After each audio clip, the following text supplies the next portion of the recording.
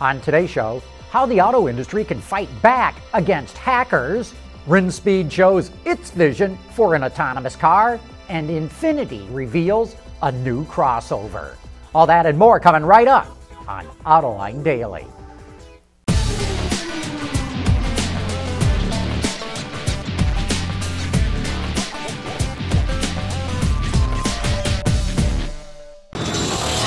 This is Autoline Daily for February 19 of 2015. In Silicon Valley, people will walk across the street this afternoon to take a new job. But if one company starts hiring too many people away from another company, that is called poaching, and that is not legal. Apple has been hiring away people from car companies to develop an electric car, and now comes word that lithium-ion battery maker A123 is suing Apple for poaching 5 of its employees. A123 also says they violated non-disclosure agreements. Apple reportedly has 200 people working on this project and wants to grow that to 1,000, so don't be surprised if we hear more of these kinds of lawsuits. In Europe, 2 out of every 3 cars is a compact hatchback, and the B segment is really where the action is. That's why Peugeot just redesigned its 208, even though it's only been on the market for 3 years. It's the best-selling car Peugeot has, and the new design features sharper lines and what Peugeot calls 3D LED headlamps. It comes with a choice of different diesel and gasoline engines. The most efficient, a 1.6-liter diesel paired to a 5-speed manual, is rated at only 3 liters per 100 kilometers. And that, folks, is 78 miles to the gallon. But remember, the European test cycle overstates what you'll achieve in the real world. It's also rated at only 79 grams of CO2 per kilometer. The 208 also features the latest in connectivity and safety systems, such as forward collision warning with full stop, or what Peugeot calls active city brake. The BMW i3 is already filled with state-of-the-art technology, but specialty automaker Rinspeed just took the EV to a whole new level. It built a concept based on the i3 called the Buddy, which showcases Rinspeed's vision of an autonomous vehicle. One of the coolest features is its steering wheel, which can move from left to right to be used by either front seat passenger. And when in autonomous mode, the wheel folds behind the center console. Another wild feature is what the company calls Track View. It's a laser scanner mounted on the roof that can extend up to 70 centimeters or a little over 2 feet.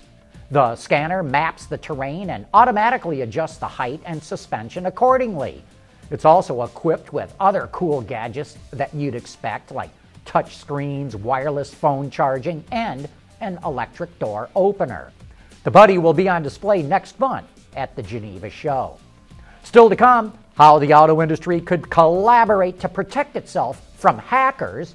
Infiniti unveils its latest luxury crossover, and then we get to You Said It. Autoline Daily is brought to you by Bridgestone Tires, your journey, our passion, and by Dow Automotive Systems, breakthrough technologies for lightweight vehicles. Cybersecurity is a growing issue in the automotive industry. How can automakers and suppliers keep track of the latest efforts of cyber thieves and cyber terrorists? Well, one solution was discussed at the Autoline Supplier Symposium. It's what they call an ISAC, or Information Sharing and Analysis Center. The idea was suggested by Dr. Andrew Brown, the chief technologist at Delphi. It's a way for groups to share information on potential issues or threats, or on incidents that have already occurred. By sharing info, automakers and suppliers can more quickly identify issues or threats, know when they're occurring, and prevent or inhibit them from ever happening. You can watch that discussion on our website, and we've got the link in the show notes. A few weeks ago, we showed you this teaser image from Infiniti of a new compact crossover called the QX30 concept. Based on the picture, we thought it might have bolder styling like other concepts the brand has shown recently, and now that we've got a more complete look at the vehicle, it certainly does. Two long, deep-cutting lines that run down the side of the QX30 create what Infiniti calls its signature dual wave effect, and the glass on the rear liftgate almost seems to shove the rear pillar back into the passenger cabin. Unfortunately, we don't get to see the front end, but the QX30 concept will make its debut in less than 2 weeks at the Geneva show. Don't forget to join us tonight for Autoline After Hours. If you have any questions about the future of powertrains, here's your chance to get them answered. Our guest is Oliver Schmidt, now based in the U.S., but soon being reassigned to Germany to run powertrain development for the VW Group. Join me and Gary Vasilash for some of the best insider insights in the business. Coming up next, it's time for your comments, questions, corrections, and criticisms. Back in a jiffy. For the people at Dow, racing is a sport and a science. We enjoy one and learn from the other. But like most competitive people, we like winning at both. This is the human element at work. Dow. And now it's time for some of your feedback. Randy Richardson has been living under a rock for the past 6 years. Isn't Ram still part of Dodge? If so, why are they trying to brand their trucks as Ram rather than Dodge? Randy, you're going to make the people at Ram pull their hair out. They have spent tens of millions of dollars trying to create the Ram brand because, no, it's no longer part of Dodge. Sam Fiorani has a correction.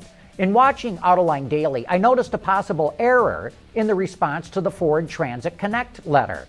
The new model is built in Spain, but that doesn't exempt it from the chicken tax, which affects any imported truck outside of NAFTA. Sam's right.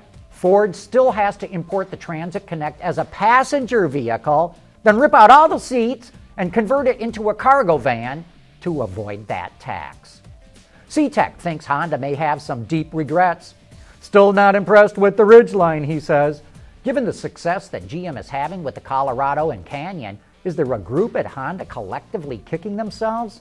Boy, you gotta believe there is. After years in the marketplace, the Ridgeline is as dead as the dodo, whereas GM's small trucks seem to be an instant success. James L. liked the Autoline After Hours last week with Chris Reed, the chief engineer of the Murano.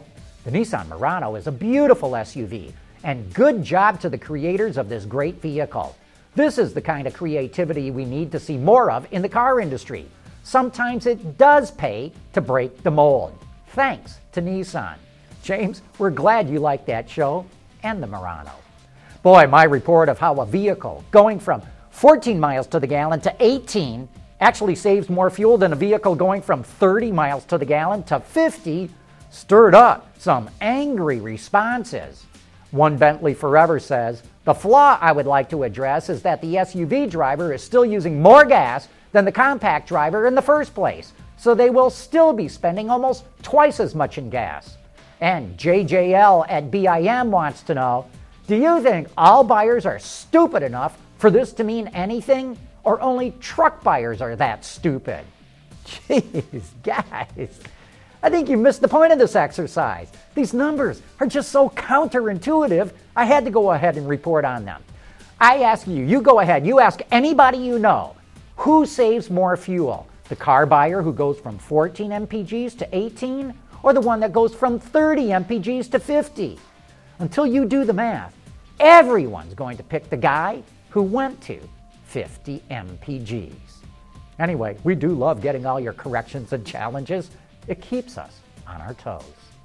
Anyway, that wraps up today's report. Thank you for watching.